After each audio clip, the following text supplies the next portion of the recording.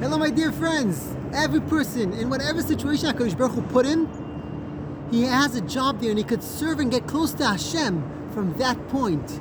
A person might say, I'm busy in business the whole day. I don't even have time to sit and learn. How am I getting close to Hashem? In this week's Parsha, Torah says, V'nikrav bal habayis Eloi Elokim im lo yisholach yodei b'meleches re'eyu.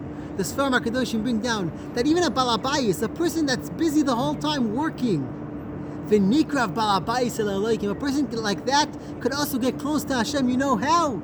Im lo yisholach yodei b'meleches re'eyu. If a person does not touch something that doesn't belong to him, a person that's honest in his business, a person who does things the way he should, he does a kiddush Hashem, he gets close to Hashem by serving Hashem in his business. We got to remember this. Every single thing that we're going through in life, it's a test, and we could get close to Hashem through that situation. Have a great Shabbos.